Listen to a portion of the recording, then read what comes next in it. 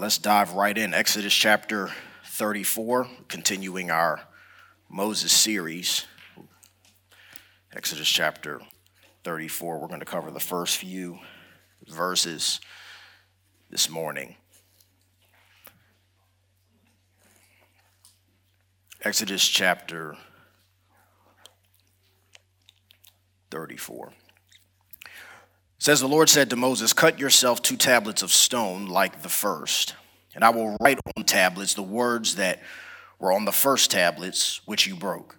Be ready by the morning and come up in the morning to Mount Sinai and present yourself there to me on the top of the mountain. No one shall come up with you, and let no one be seen throughout all the mountain. Let no flocks or herds gaze opposite that mountain. So Moses cut the 2 tablets of stone like the first. And he rose early in the morning and went up to Mount Sinai as the Lord commanded him, and took in his hand 2 tablets of stone. The Lord descended, I'm in verse 5, the Lord descended in the cloud and stood with him there and proclaimed the name of the Lord. The Lord passed before him and proclaimed, the Lord, a God merciful and gracious, slow to anger, abounding in steadfast love and faithfulness, keeping steadfast love for thousands, forgiving iniquity and transgressions and sin, but who will by no means clear the guilty, visiting the iniquity of the fathers on their children and their children's children to the 3rd and 4th generation. And Moses quickly bowed his head toward the earth and worshiped. And he said, if now I have found favor in your sight, O Lord, please let the Lord go in the midst of us, for it is a stiff-necked people, and pardon our iniquity and our sin, and take us for your inheritance. That is Exodus chapter 34, verses 1 through 9. You know, this chapter, Exodus 34, is such a weighty chapter because it's full of foundational truths. Each verse, from verse 1 to 35, is packed with so much information and lessons that would challenge us to grow in our walk with the Lord. And so, for time's sake, we're only going to go over Exodus 34, verses 5 through 9. And I only read verses 1, started verse 1 for context's sake, because these verses are extremely interesting because God is revealing himself in an extraordinary way. Before I go, I want to tell you all a secret because we're going to start at verse 9, and I know you won't tell anyone because it's just us.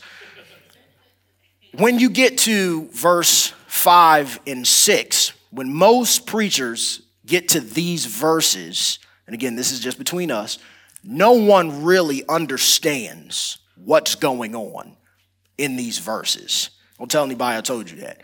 But no one really understands what's happening because Moses, and I'm going to read it later, but Moses is experiencing the presence of God, and he's trying to share his experience by writing it down in 34 verses 5 and 6. It says, the Lord descended in a cloud and stood with him there and proclaimed the name of the Lord. And verse 6 says, the Lord passed before him.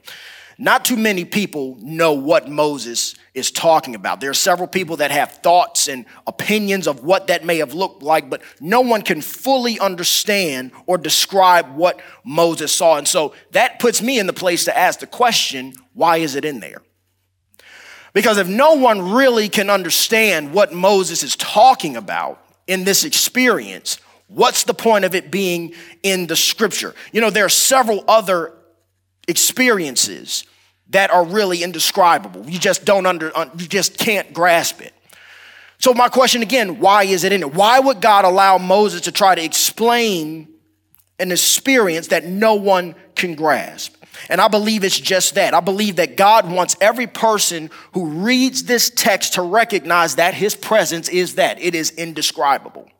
He wants every person to understand that his experience cannot be described. So when you take time to unpack what Moses experienced, just about every theologian, every pastor, every preacher has a different opinion of what they believe happened because no one can fully grasp the presence and the glory of God. It is completely unexplainable no matter how hard you try to explain it. And I believe God wanted every reader to understand that you cannot grasp the presence of God. Why?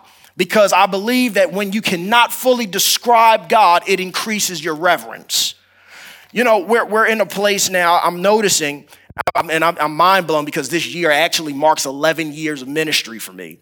And 6 of those years in October are here at Coastal. Isn't that crazy how fast time goes? I'm noticing, so I kind of have a right to say this because I've been around for a little while now.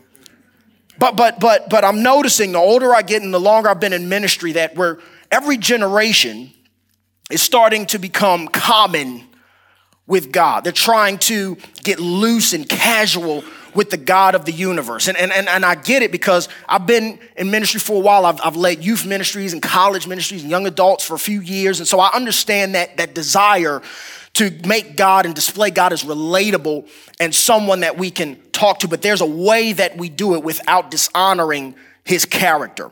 I've been to youth services where the pastor of the service will start his opening prayer with, "Hey, God, what's going on? Hey, yo, God, what's up, man? Come chill with us tonight."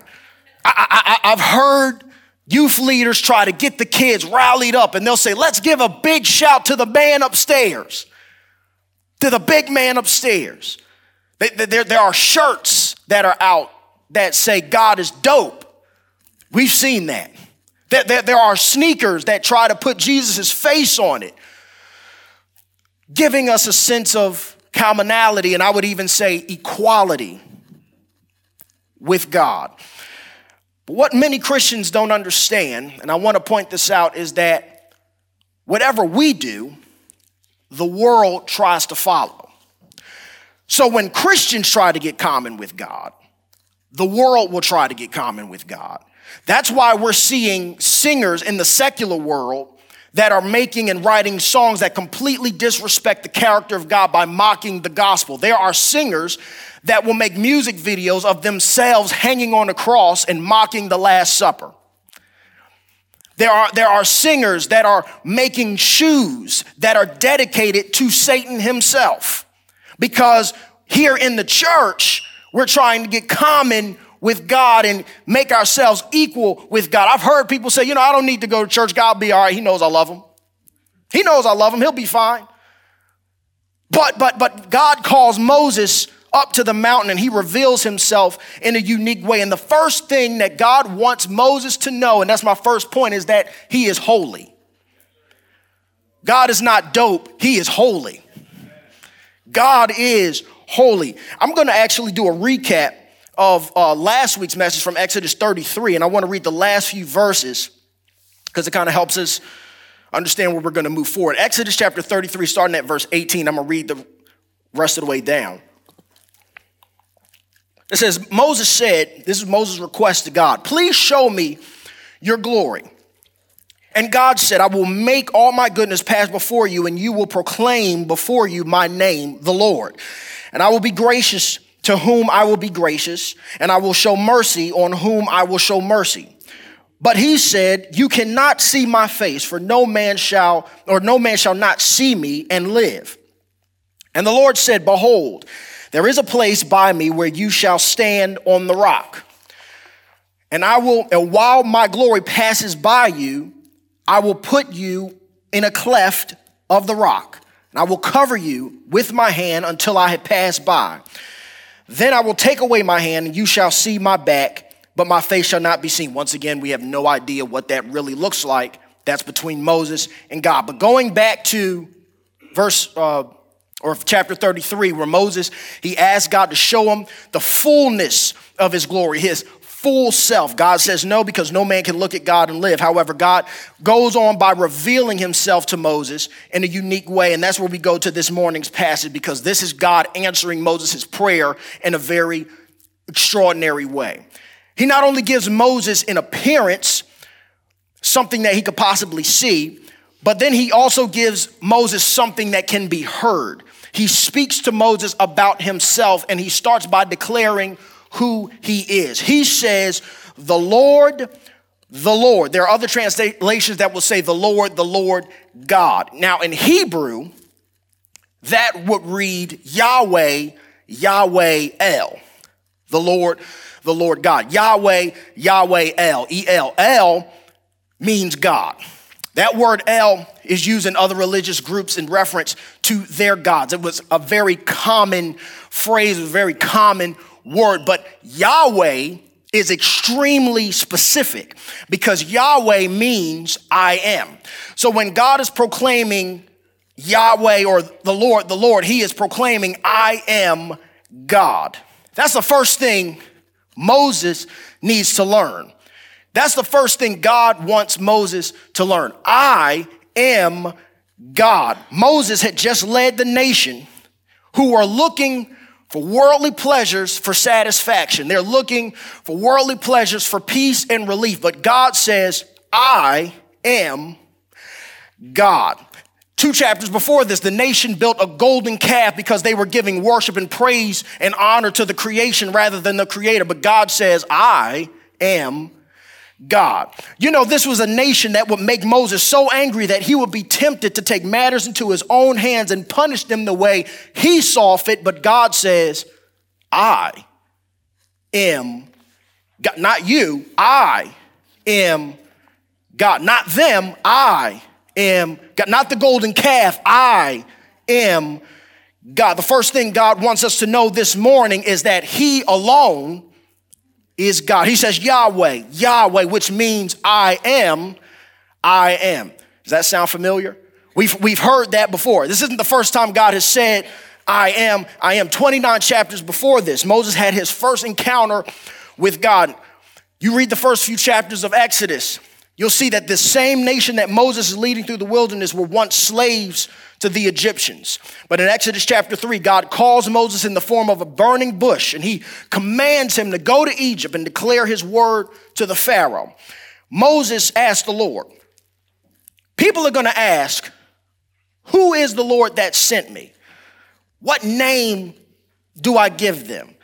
Because Moses knew, now again, Moses lived in Egypt and he served as the prince of Egypt for 40 years. So he understood the culture.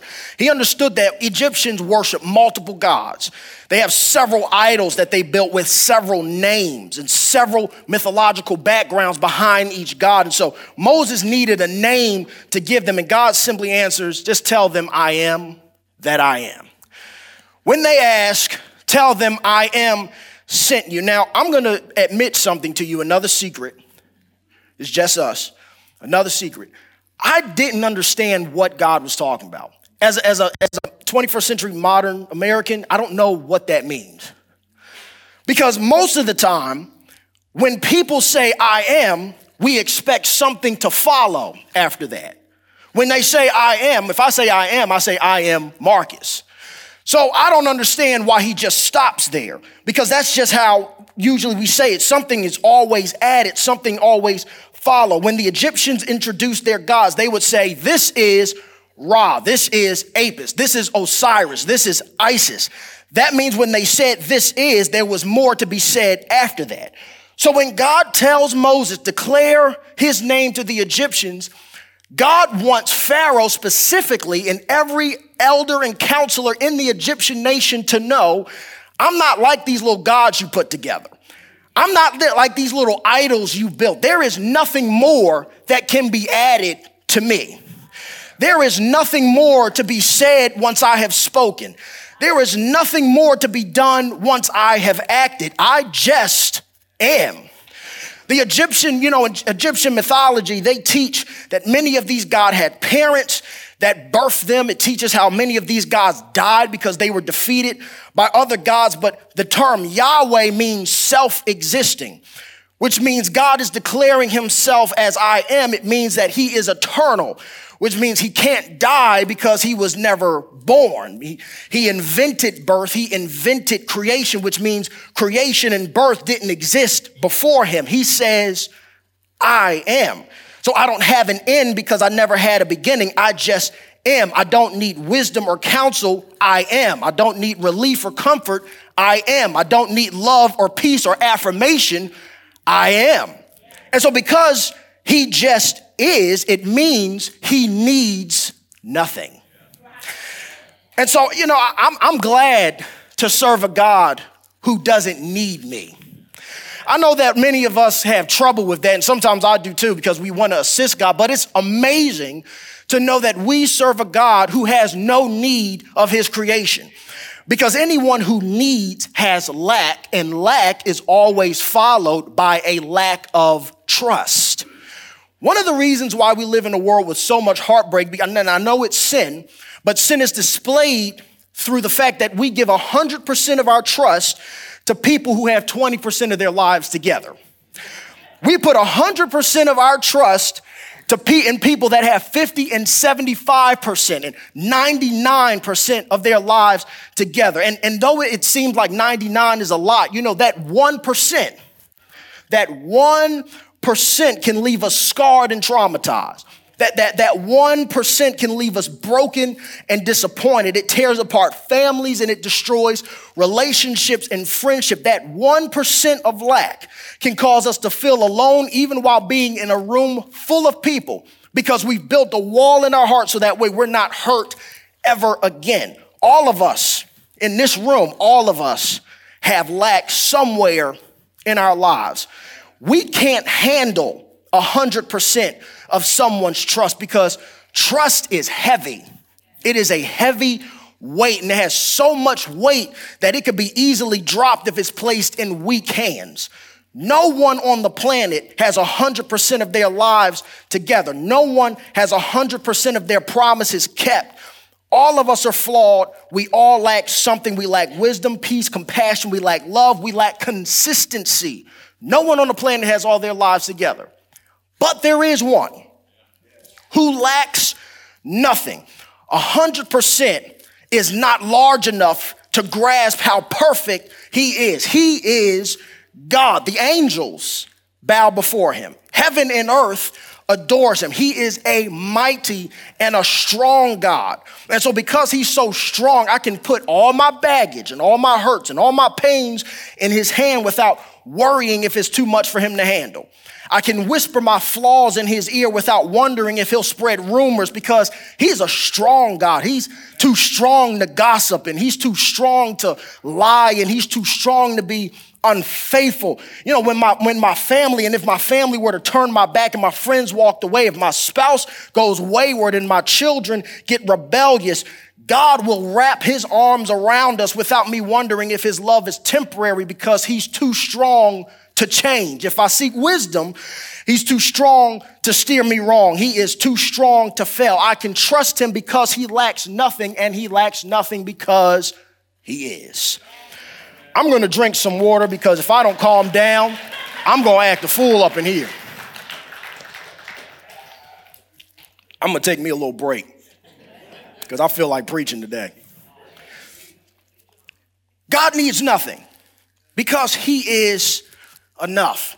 My question to you, when you look at your life, have you accepted that God is enough? Or are you looking elsewhere? Are you looking for what seems to be more? Who are you looking to for what you need?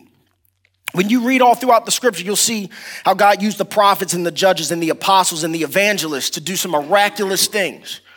Made such an impact that those who were impacted, they tried to bow before them and they tried to worship them. But before their knees could even touch the ground, they would stop them because they knew that they were just as flawed as the people they were preaching to. So all of us, we fall short. All of us, even as believers in Christ, we have mistakes that we make. But when we put our trust in Christ, he is the one that operates through us. And so that's why Paul says, if the only way you can follow me is because I follow Christ. Okay, so that's something to point out. We put our trust in the God of the believer, not the person. We don't put our trust in the pastor. We put our trust in the God of the pastor, in the elder, the deacon, the small group leader. That's what God wants us to know. God lacks nothing because he is. He says in Exodus 4, I am. He says that the name, this is his name. It covers his eternal existence. It covers the fact that he doesn't change. Something to point out again. He says, this is my name forever. So it means it's not that he was or he will be. That means he is. Why is that important?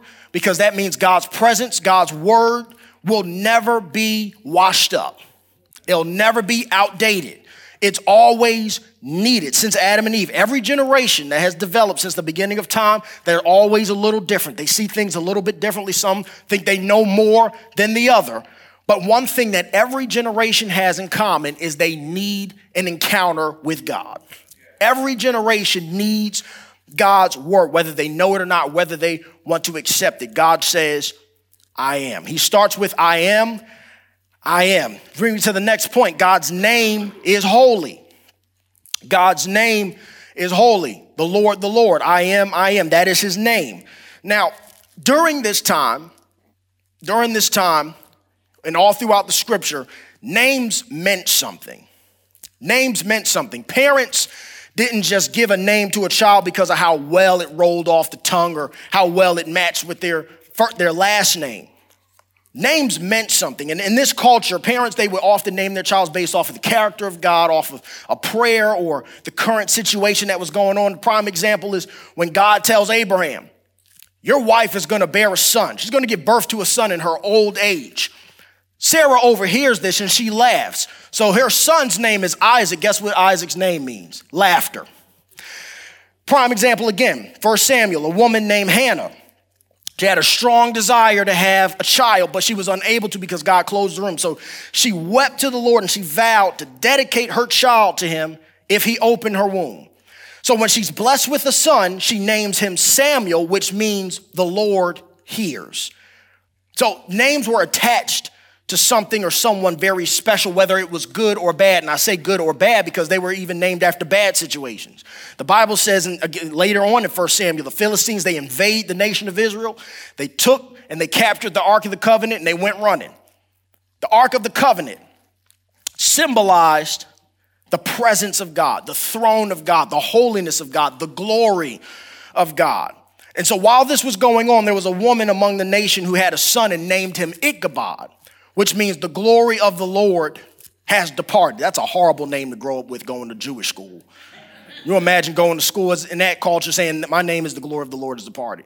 That's a horrible name to have, but they named their children carefully. So this culture of naming your children carefully was very important. Not only that, in fact, this mindset also was among other cultures. The main character of this account this morning experienced this. In the beginning of Exodus, the Pharaoh, being intimidated by the growth of the Israelite nation, he demanded that all the sons, if you were a toddler and under, you were going to be killed. There was a woman who heard this news. She takes her baby boy, puts him in the basket, puts the basket down the Nile River with hopes that this is going to take him away and he can escape the wrath of Pharaoh. God, in all his wisdom, though, instead of taking the basket away from Pharaoh's house, actually leads it to Pharaoh's house. And so while the basket is getting there, it just so happens the Pharaoh's daughter is bathing.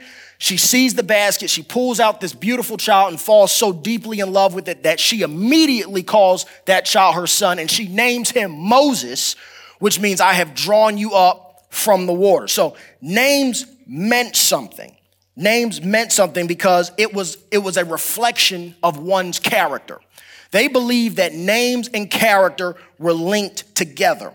And so when God declares his name, Moses understood based on that culture and based on his Egyptian upbringing that there are attributes and there are character traits attached to this name, I am. So Moses is waiting to hear more. Like you said, I am, so what is that? Unpack that. So this is what God's going to do, and that's actually what I'm going to do this morning is unpack the attributes that follow I am. So the first thing God wants us to know about I am is that he is merciful. God is merciful. He is a merciful God. Exodus chapter 34, verse 6, it says, the Lord passed before him and proclaimed, the Lord, a God merciful and gracious. Now that word mercy, and I'm going to try to skim through all these. That word merciful or compassionate points to a parent who cares for their child, a superior caring for the inferior. It's this definition of mercy and compassion that David is referring to in Psalm 103, verse 13, when he says, as a father shows compassion to his children, so the Lord shows compassion to those who fear him. You know, most parents who have children, if you have had children, you have newborns, you understand that there is a sense of protection that comes with that. When my daughter was born, I wanted to demolish anyone who looked at her the wrong way. There's just a sense of protection that comes with having a newborn. And as a parent, you want to make sure your child is safe. You want to make sure that even if your child is sleeping next to you, you kind of keep peeking over in that bassinet with this sudden urge to make sure that they're okay. Are they still breathing? What's going on? If something happens to the child, whether they fall or they hurt themselves in any way, you drop everything immediately and you run over there and give them all their time. You hold them and you nurse them back to health. When you spend time with your child, you do it without letting them out of your sight. You don't let their hand go because you understand that there are limitations to being a child. God is compassionate and merciful in that he knows our limitations. He knows that we are dust. He knows that we lack. So he protects us and he keeps us safe because he's merciful and he's compassionate. He goes on to say that he is gracious. That's the next point. He is gracious. God is gracious. That word grace is in reference to someone strong towards the weak. Hosea 14:4. It's a prayer and it's what is instruction. Hosea says, take these words with you and return to the Lord and say to him, take away all iniquity and receive us graciously, for we all offer the sacrifices of our lips. 2 Kings chapter 13, verses 23. But the Lord was gracious to them, had compassion on them, and regarded them because of his covenant with Abraham, Isaac, and Jacob, and would not yet destroy them and cast them from his presence. Genesis chapter 33, verse 11, Jacob is wealthy, and he explains it by saying the Lord has been gracious to us. He has cared for us. The strong is showing his compassion and his love and his grace toward the weak. So when you look at that word grace, you see that that's a theme all throughout Scripture from the beginning of Genesis all the way to the end, and it's shown in its fullness in the New Testament, which we'll cover a little bit later. Grace is God's favor shown towards us. Again, it's the strong showing his favor towards the weak. Remember, all of us, we have lack. We lack something. So if we have lack, that means we don't have much to give God. In fact, we don't have anything to offer God. Yet while we have nothing, God gives us what we need. He still wakes us up every morning. He gives us another day to serve him. He gives us health and he gives us strength. He takes care of us by giving us jobs and a place to stay. And he ultimately reveals his grace by giving us his son to take the penalty of our sin. So while we have nothing to give God, Psalm 103 says that he loads us with benefits, which means that grace that God is giving is something we don't deserve. God is gracious. God is merciful. So now anytime you cover grace and mercy, you have to cover justice because justice is getting what we deserve. There's a great example that I always like to use, and I've heard it several times throughout the church. So great example is you're driving 20 miles over the speed limit after work, prayerfully not after church, but you're driving 20 miles over the speed limit. A cop pulls you over, gives you a ticket. That's justice because that's what you deserve, right? Now you're going 20 miles over the speed limit, you're driving. The cop pulls you over, he gives you a warning after seeing your driving record. Why y'all laughing? Some of y'all got tickets in here? What y'all doing? He gives you a warning after seeing your driving record. That's mercy. Grace is when he gives you the ticket along with some money to pay the ticket. Then he wipes your record clean. I just want you all to know that will probably never happen. But it's great to think about, right? Man. That's grace. That's grace. God is gracious. God is merciful. Then he goes on to say that he is long-suffering. He's slow to anger. That's the next point. God is slow to anger. The Lord, a God merciful and gracious, slow to anger, and abounding in steadfast love and faithfulness. God is a God of judgment. He is a God of wrath. He is a holy God who hates sin, but the one thing God wants us to know is that he doesn't have a short fuse. Isn't that awesome? He does not have a short fuse. He is patient. Could you imagine if God got as angry with you as fast as you get angry with everybody else? Could you imagine if God had the same level of patience with you that you have with other people? And trust me, I'm included in this. Could you imagine if God cut us off and stopped talking to us the way we do others? If God gave us what we deserve the way we think we should give what others deserve? You know, we get irritated. the fact that God is slow to anger with other people, but somehow it just makes sense when he's slow to anger with us. It's just right. God is slow to anger. He is patient. How do you know this? Because 2 chapters before this, the nation, they rebelled against God by building a golden calf. Any form of idol worship deserved death. The nation deserved the righteous wrath of God, but he spared them, and he still loved them, and he still cared for them. All of us, like Israel, have sinned against God. We've messed up too, but God is patient with us because he is a God of long suffering. He's a God of mercy and grace. Then it goes on to say, my next point, that he is abounding in steadfast love and faithfulness. So my next point is God is loving and faithful. God is loving and faithful. You know, many of us have a basic idea of what love is. But there are many of us, or there are a few of us who can actually comprehend the depth of true love. And it's this incomprehensible love that God embodies. He is the source. He is the genesis. He is the source of love. And it's only by him that we experience true love. God's love, it's based on his supreme desire to glorify himself. Because he alone, as being God, is the only one that's actually worthy of 100% love. And so by seeking his own glory, he pours out his love upon his creation. God loves his creation, and better than his creation, he loves his people. Those whom will take, or those who he will take to himself in eternity. So this is one of the greatest truths in Scripture. Despite who we are, despite what we've done, despite our sin, God loves us because we are his. The next thing God wants us to know is he is loving, but he is also faithful. You already wrote that down. He's faithful. Other translations of that is he's abounding in truth. You know, none of God's attributes are isolated traits. They're all connecting parts of his entire being. So this means that God's faithfulness and his truth, they can't really be understood from part of the fact that he never changes. The fact that he is unchanging means that he can never be unfaithful.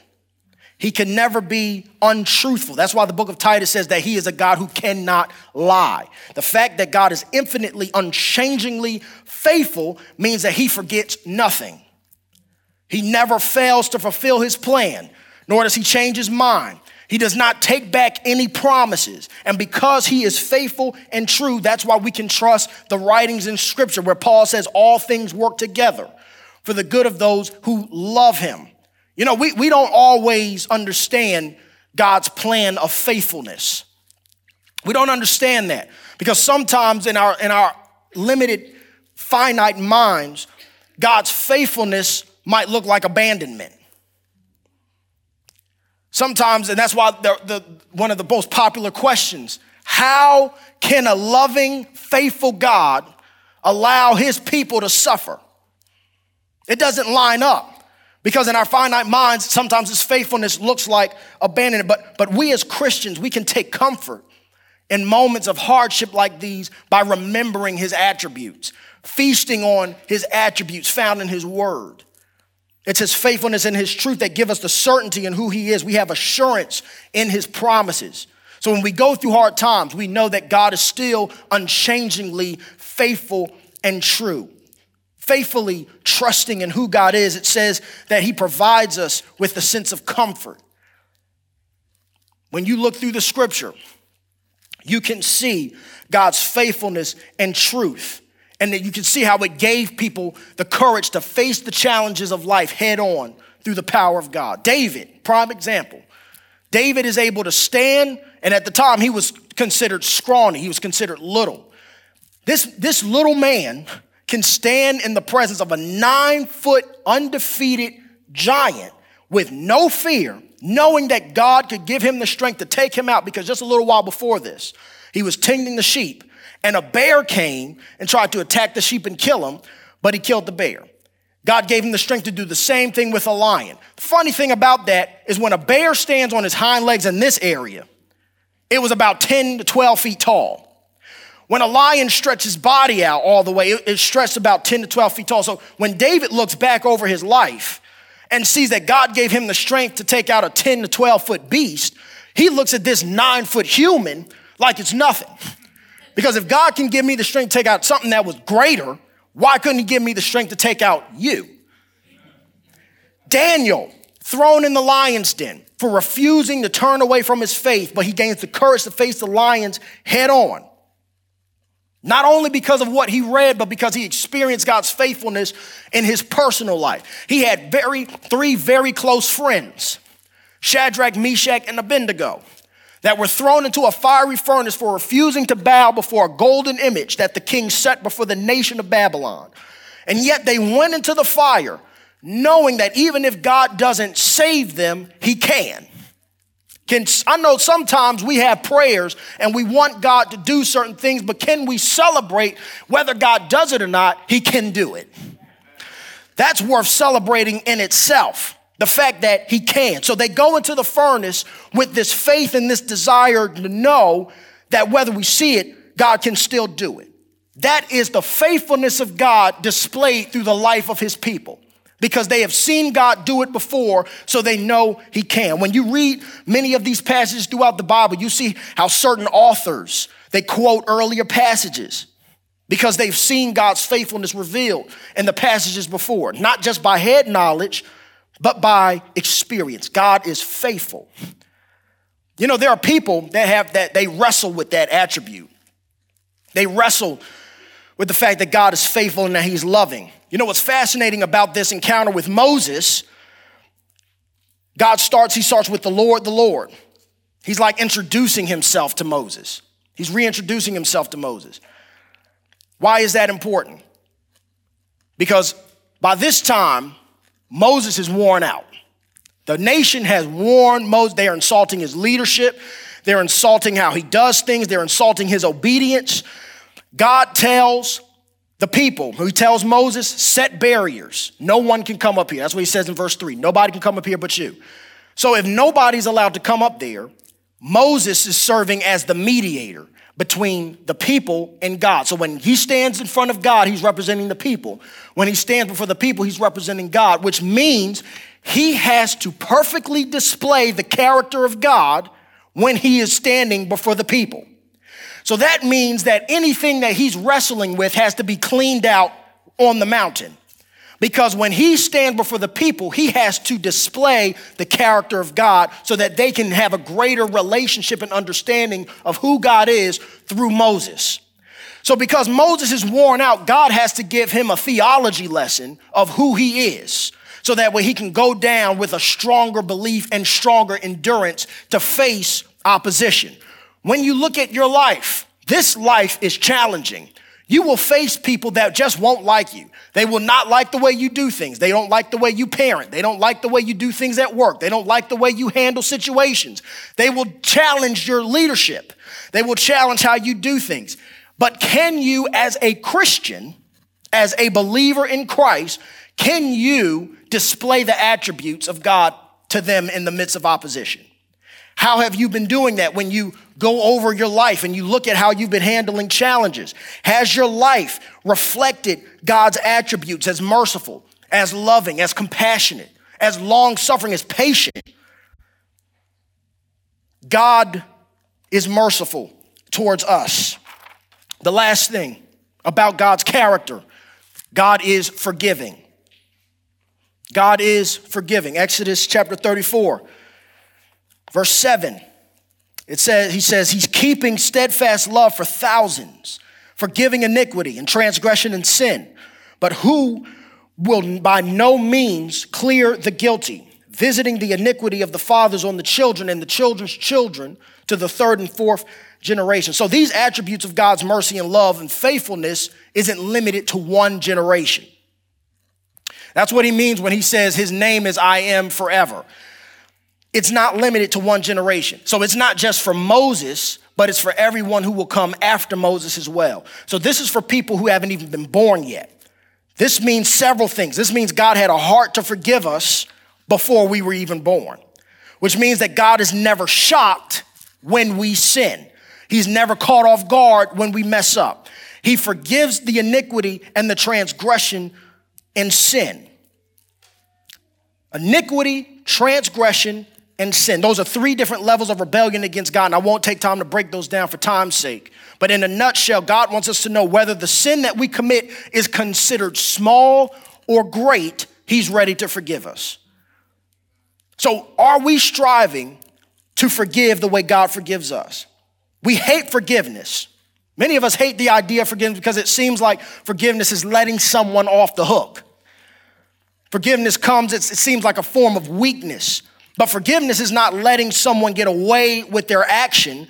Forgiveness is accepting that God will handle it.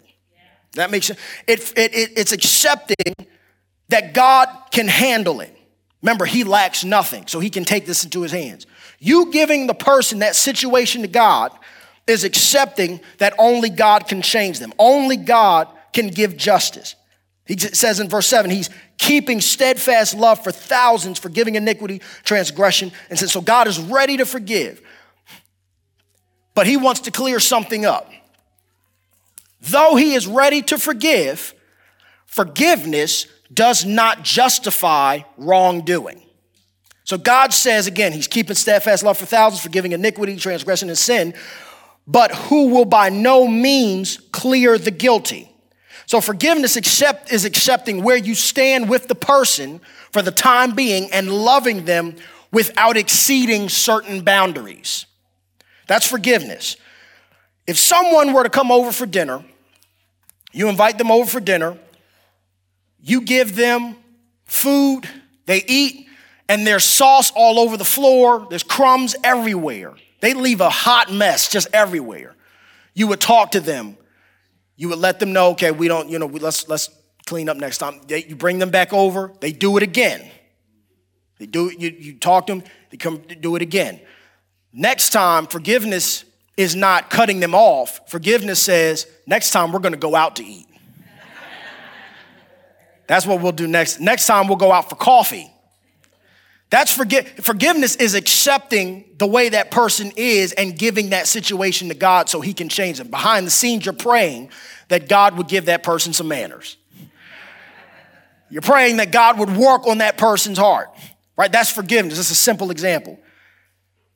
This section, this verse, it actually ruffles a few feathers because it goes on to say that he is visiting the iniquity of the fathers to the children and the children's children to the third and fourth generation. So a lot of people hear this and they think that sometimes God will punish the children for what the fathers did or the grandchildren for what the grandparents did. But God holds us responsible for our own sin. We fall short, God punishes us. However, that does not mean that sin does not affect the next generation. It affects the next generation. If a person is so abusive to their spouse and their children that they end up in jail, and while they're in jail, they surrender their life to Jesus, they give their heart to Jesus, they're transformed by the power of the Holy Spirit, and they're ready to preach the gospel, they're on fire for Jesus, they're growing in their relationship with the Lord, they're ready to live for him.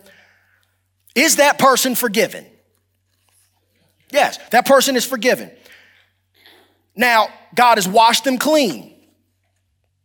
But if that person is forgiven, does that change the physical hurt that was done to those that they abused? The black eye, the busted lip, the hurt, the heart. That doesn't change what happened. So that means while that person is growing in their walk with God, God is still healing what took place. To the children might have to still go to counseling. The children they're going to have to heal and walk through years of hurt. So God forgives, but he has to heal. The last thing about this text, as God is forgiving, we're seeing his ultimate forgiveness displayed through the gospel. The fact that he is holy, he is righteous, he is loving, he is merciful, but he created us in his image. He created us in his likeness. But we rebelled against God, seeking to live life on our own terms. And while we were seeking to live life on our own terms, sin came into the world and it consumed the world and it caused us to be separated from God. And it put us in the place to deserve nothing but his wrath, for the wages of sin is death. But instead of God giving us what we deserved, he gave us, like Moses, a mediator. And the mediator came into this world and lived a sinless life, being tempted at all points, but never sinned. He forgave. He showed God's mercy and God's love and God's truth and God's patience with those that seem easily cut off. He still showed love to them. And because he was so sinless, he was able to take the wrath of God upon himself by dying on the cross. Jesus died on the cross for our sins, taking the wrath that we deserve.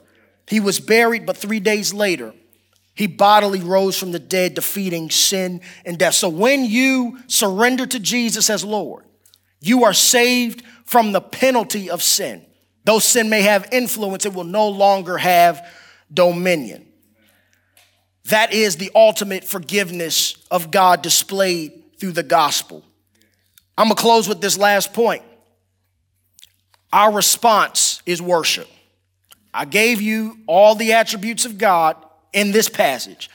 Our response is worship. The Bible says that in Exodus chapter 34, verses 8 and 9, Moses heard all these attributes and he bowed down and he worshiped the Lord in haste. What does that tell us? In a nutshell, when you hear the word of God should cause us to worship. The word of God should bring us to our knees in reverence to who he is. Worship is more than just singing. Worship is a lifestyle. It is a lifestyle of honor. It is a lifestyle of reverence. So when we hear these attributes of God, it should bring us to a place where we want to live for him, where it grows a greater desire to reflect these attributes in this dark and evil world. It causes us to examine our hearts and ask God to cleanse out anything that's not like us. So what I want to do in closing, I want us to take a few seconds to examine our hearts. I'm going to pray. The worship team is going to come up and lead us in song. I'm going to come back and do the benediction. But right before that, I want to take a few seconds for us to examine our hearts after hearing all of these attributes. What in your life does not display these attributes as a believer? I want to take about 15 seconds for you to just pray and reflect and examine. And I want you to use these seconds to ask God to clean your heart and conform you into the image of his son. I'm going to pray, and then after that, we're going to take some seconds. In fact, let's do that now. Then I'm going to pray. Let's take a few seconds, and then I'm going to pray.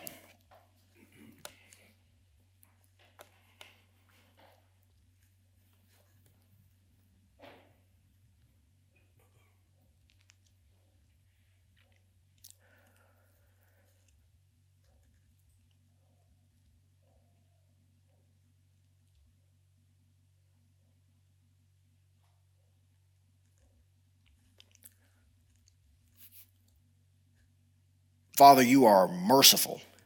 You are gracious. You are patient.